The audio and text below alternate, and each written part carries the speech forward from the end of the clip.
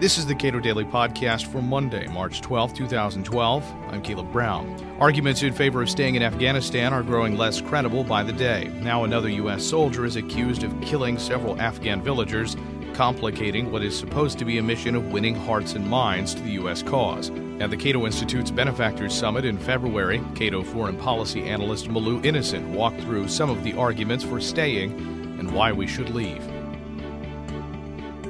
So these are some of the standard claims made most often about the war in Afghanistan, and I'm sure you're very familiar with them.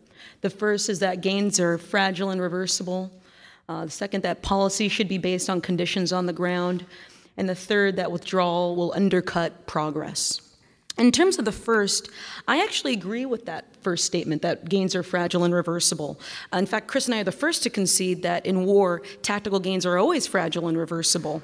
In fact, according to the 2012 National Intelligence Estimate, which is the authoritative assessment of the 16 different intelligence agencies, security gains in Afghanistan are unsustainable. And also, if we're talking about conditions on the ground, pervasive corruption, government incompetence, militant safe havens in Pakistan undermine progress.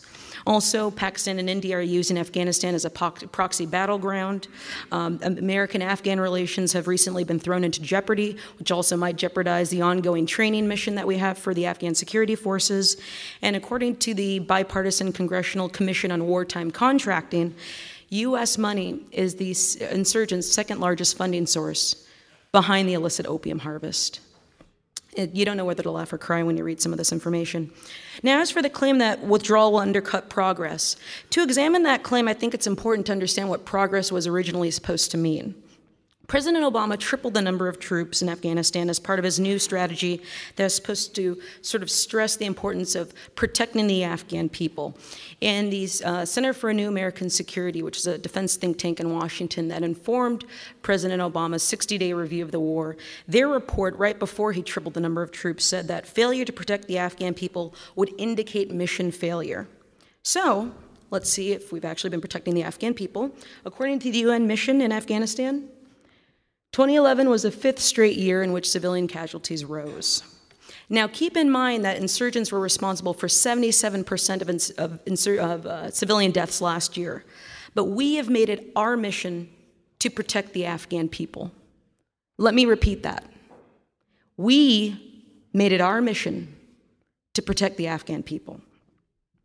Now, I'm proud to say that the Cato Institute has been very influential in this debate, and our message is very simple. America has limited interests in Afghanistan. Those limited interests can be achieved relatively cheaply, and current policies are wasteful and counterproductive. Now, someone who appreciates our message about the exorbitant costs of war in both blood and treasure is Grover Norquist, the president of Americans for Tax Reform. He moderated a Cato panel back in 2010 about conservatives in the war in Afghanistan. His panel featured Representatives Tom McClintock, Dana Rohrabacher, and John J. Duncan Jr. More recently, Norquist brought up Reagan and Lebanon on why we should extricate ourselves from Afghanistan. And he said, quote, Ronald Reagan decided not to occupy Lebanon when our Marines were hit. He didn't say, we will now stay and manage your civil war for you for the next 15 years, unquote. Now, the Cato Institute is unique because it has robust conversations about why the war is a threat to conservative values, why the war is fiscally irresponsible, why the war is a wasteful expenditure of taxpayer dollars, and why no more American lives and no more innocent Afghan lives should be lost in the pursuit of a strategy that is not connected to our national interest. Now, George Will, a friend of Cato, he wrote an op-ed a while back that said, basically entitled, Time for the U.S. to Get Out of Afghanistan, and said, quote, nation building would be impossible even if we knew how, unquote. He advocated a substantially reduced presence in Afghanistan and has consistently been against nation building. At the Cato Institute's 2006 Milton Friedman Prize for Advancing Liberty, Will equated nation building to orchid building, orchids, the flower.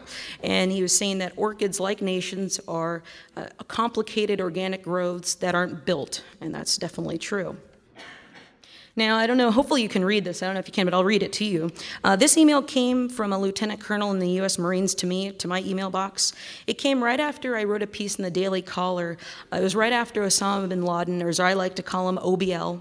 Right after OBL got a double tap to the skull and his body was dumped into the ocean, Soprano style, and turned into fish food. I argued that the Taliban and al-Qaeda can be separated, and that we can deal with al-Qaeda through targeted counterterrorism missions rather than a broader counterinsurgency campaign. And this lieutenant colonel wrote, quote, "Good article, Miss Innocent. Thank you for your contributions to the national debate. Refreshing," unquote. And I thought that was pretty cool. And I include it because Chris and I, we have very close personal friends who have served in the military and who are still serving in the military. And I'm sure you in the audience know people who do serve in the military. And our troops have taken the fight to the enemy. They have performed magnificently. And their fellow comrades have been killed in the process. And our soldiers will continue to do everything that our government asks of them. I think that it's time that our government stops asking. Now, after I took some jaunts to Afghanistan and Pakistan, I shared my experiences and insights with over half a dozen members of the House and of the Senate, and numerous congressional offices. And in fact, Chris, you've met with probably even more, over a dozen at least, on the military budget.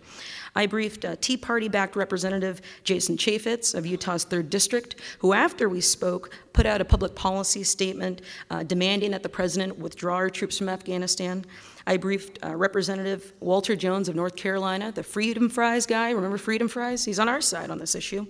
I also briefed Tim Johnson of South Dakota, Rodney Alexander of Louisiana, and of course someone who's sort of always been on our side, Ron Paul of Texas.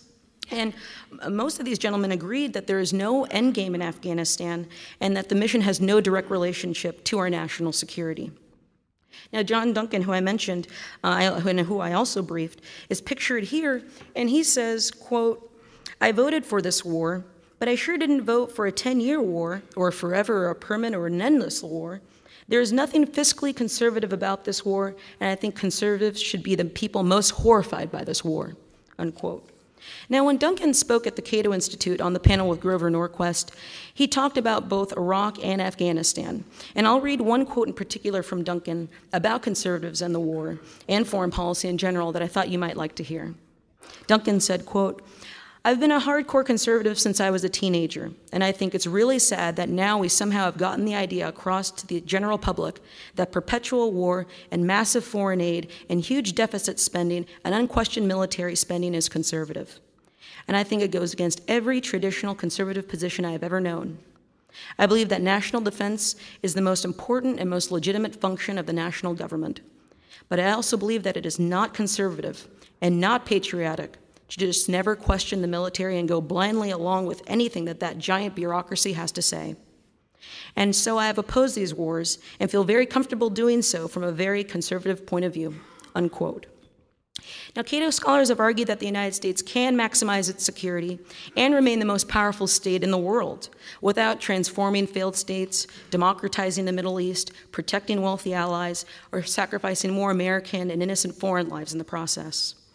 We also argue that involvement abroad fuels the expansion of the state here at home, and that perpetual war leads to bigger government, which goes against traditional conservative values and against a constitutionally limited government. Malou Innocent is a foreign policy analyst at the Cato Institute.